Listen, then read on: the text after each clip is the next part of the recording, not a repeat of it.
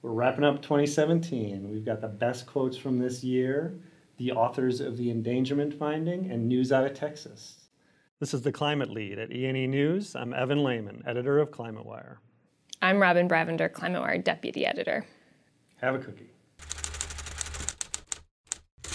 Josh Kurtz is with us. He wrote a really interesting story about Texas politics and climate change. Josh, what I took away from that story is that environmentalists hope one day to get one Democrat elected in Texas. They have They have to start somewhere, yeah. They have to start somewhere, but it's not going to happen this year, probably, right? Right. Certainly not statewide. And so what's the bigger context of this? You know, Texas has been sort of a dream for Democrats and their allies, including those in the environmental movement, for many years. They're optimistic because the state is about half Latino at this point, but Latinos only make up maybe 20% of the electorate statewide, so they've got a ways to go.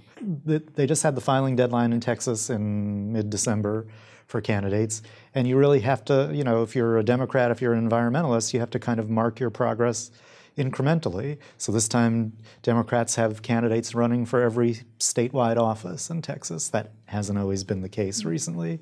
They have candidates in all 36 congressional districts. That hasn't been the case recently. If the Democratic Party gets one seat in Texas, for example, that's a pretty good sign of flipping, right? Right.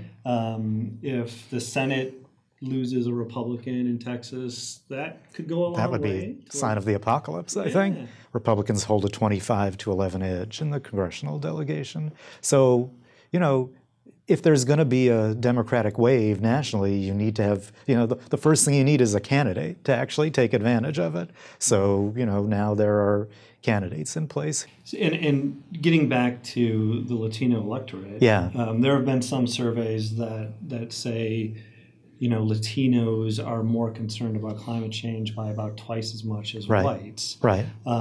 Is that, but we really haven't seen that play in electoral politics. Right. What would prompt Latinos to vote more in Texas than they do already? Wow, I think that's probably a topic for a whole separate podcast. We'll cast a new pod. Yeah, cast a new pod.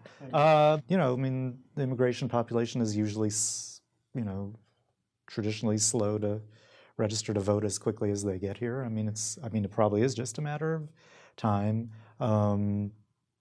I think climate issues are sort of easier to see in a place like Florida than Texas. It's clearly along the Gulf Coast, you can, where they have to worry about sea level rise and stuff like that. That's probably a much more, that's a place that's hit by extreme weather more readily than like the arid parts of West Texas or what have you. But thanks, Josh.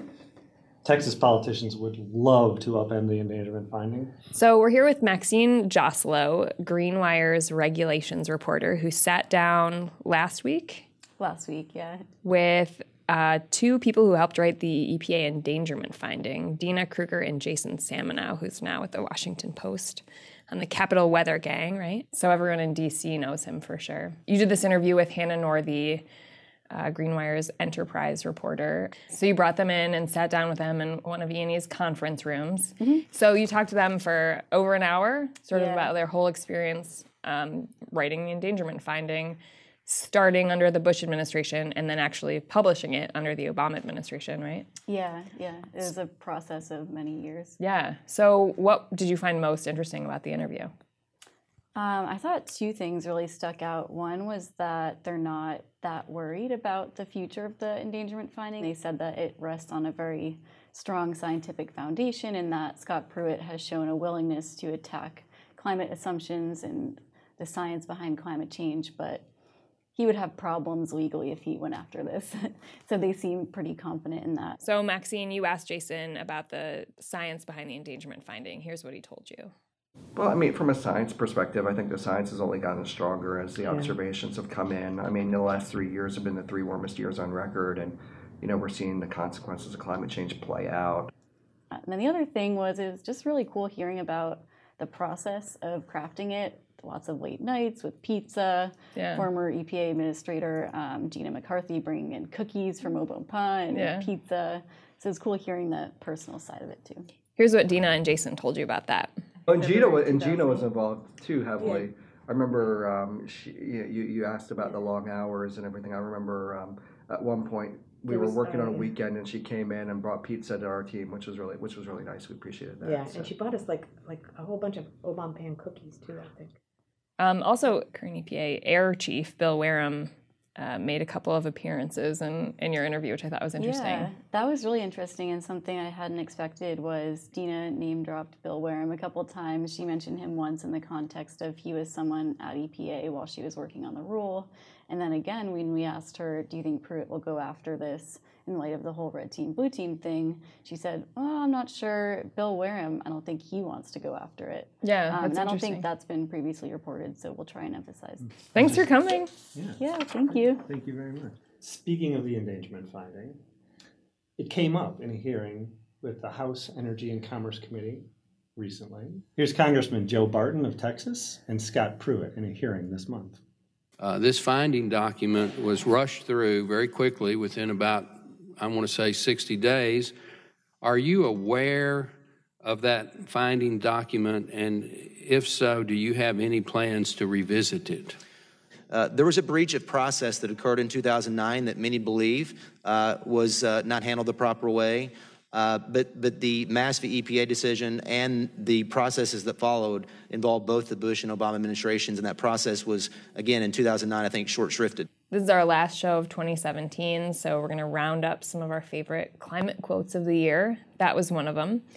Here's another top quote from Pruitt on CNBC's Squawk Box. No, I think that measuring with precision human activity on the climate is something very challenging to do, and there's tremendous disagreement about the degree of impact.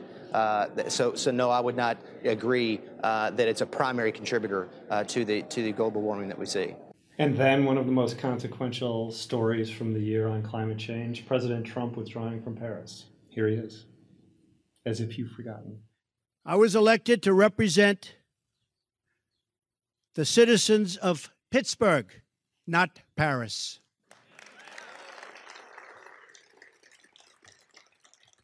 Next up, we've got CEQ nominee Kathleen Hartnett-White being asked about climate change by Senator Ben Cardin. It seems to me that you don't believe climate change is real. I am uncertain. You're uncertain. No, I'm not. I'm sorry. I jumped ahead of my time. Climate change is of course real. Human activity affect climate change? More than likely, but the extent to which I think is very uncertain. And that was 2017 with a bow on top. We'll see what they all say next year. As usual, check out our stories at eenews.net. Thanks for tuning in. Happy 2017, everybody. See you next year.